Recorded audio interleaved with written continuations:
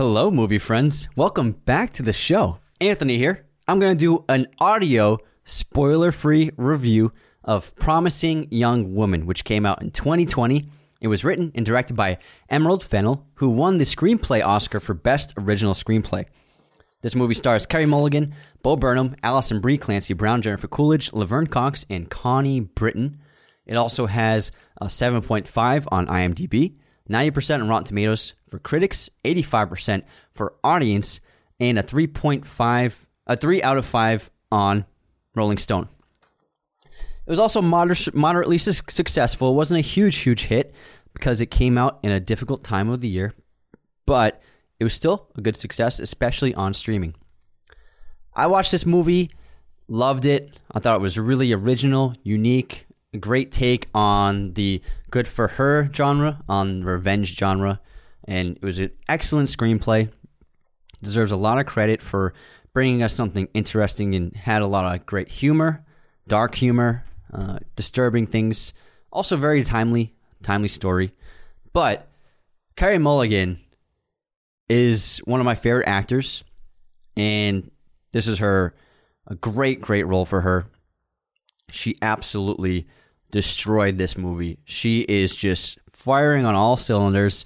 She plays Cassandra, who is getting revenge for the sexual assault and rape of a friend of hers from college, and she's enacting vengeance on both those people as well as getting retribution on any kind of man who is trying to take advantage of women. And that's a great opening scene, excellent opening scene where it's in the trailer where she pretends to be, Cassandra goes to clubs, pretends to be drunk, and lets guys pick her up to see what would happen.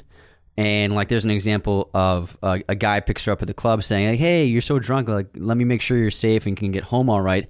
So he calls an Uber for them, and then in the Uber, she's like very all over the place, can barely keep her head up, and slurring everything, clearly excessively inebriated. And then he's like, "Oh, how about we just go to my place? You'll like it." And she's like, No, I don't want to. I want to go home." He's like, No, I'll take you home. I'll take you to my place. And so he takes her to her place, and then he's trying to take her clothes off, and she just keeps saying, I'm so drunk, I don't want to do this. And then suddenly she becomes completely sober, looks up at him with a very sly face, and is like, "What are you doing?" So it's this scheme that she has. She does you could say most weekend nights, where she basically sets up these guys, and when they make the wrong decisions and try and take advantage of a drunk woman, she calls them out on it. And it was like, you're a piece of shit. Basically, she doesn't say that, but they are. Really great setup, and interesting character, really interesting ideas. I also like how the Emerald Fennell, she writes that, like, it's basically saying, like, even guys who seem like nice guys, and even guys who seem like they're mild-mannered and just sweet, they can be just as bad as a guy who's like a violent, aggressive person. And that, it's not just like, even if a guy hasn't physically done anything to a woman, he can still very much cross the line into the territory of doing something horrible in terms of trying to take advantage of a woman. And like, if Cassandra really was drunk, a drunk girl that the guy was like, quotation marks, helping out, he would have taken advantage of her. And I really like the character is shining a light on men like this, people like this, who take advantage, who are abusers, who are rapists. They just like, and it's not, and it also, like, I think a main theme in the movie is like, they could be someone who you like or someone who's a friend of yours. Like Carey Mulligan's character, Cassandra develops a relationship with Ryan, who also has a dark past. And on the surface, it might look like this movie's saying all men are evil and men are just all abusers, but it's not quite that. I mean, I think that Fennell was smart where she made even the female characters bad, like Alison Brie's character, Madison. But Carey Mulligan, again, one of my favorite actors. If you've never seen her earlier stuff, I recommend checking out In Education, which she was nominated for an Oscar for her first time. Shame with Michael Fassbender is an excellent performance. She's just like a remarkably talented woman. Amazing actor. And she carries this movie. She's so good in this role. Great dialogue that she chews up. Also, it's a flawed character. You know, she's on this crusade, but also she's not perfect. And it's not like she's a heroic vigilante. You know what I mean? So I think that Emerald Fennell did a good job of writing pretty well fleshed out characters. And it's a complex genre. It's a complex concept.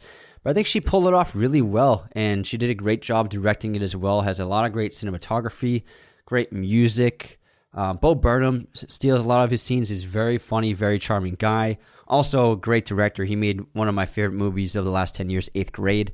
I think you should check out if you haven't already. It's an excellent movie about a young middle school girl who's dealing with fitting in and social media. Excellent movie. But Promising Young Woman, awesome film. Recommend it. I think that everyone should see movies like this. They're very timely. They talk about important issues and themes. They can touch a lot of people in different ways. And, you know, the good for her genre can be really great. And this is one of the movies that just like knocks it out of the park. Excellent job all around by everyone in the cast and crew. Couldn't recommend it enough. That's my review, spoiler free, of Promising Young Woman. I didn't want to say too much because there are some crazy twists and turns in this that I do not want to ruin for you, but I think you won't be disappointed if you watch the movie. Thanks so much for listening to this spoiler-free review. I hope you watch Promising Young Woman and let me know what you think about the film. Again, follow us everywhere, Instagram, TikTok, Twitter.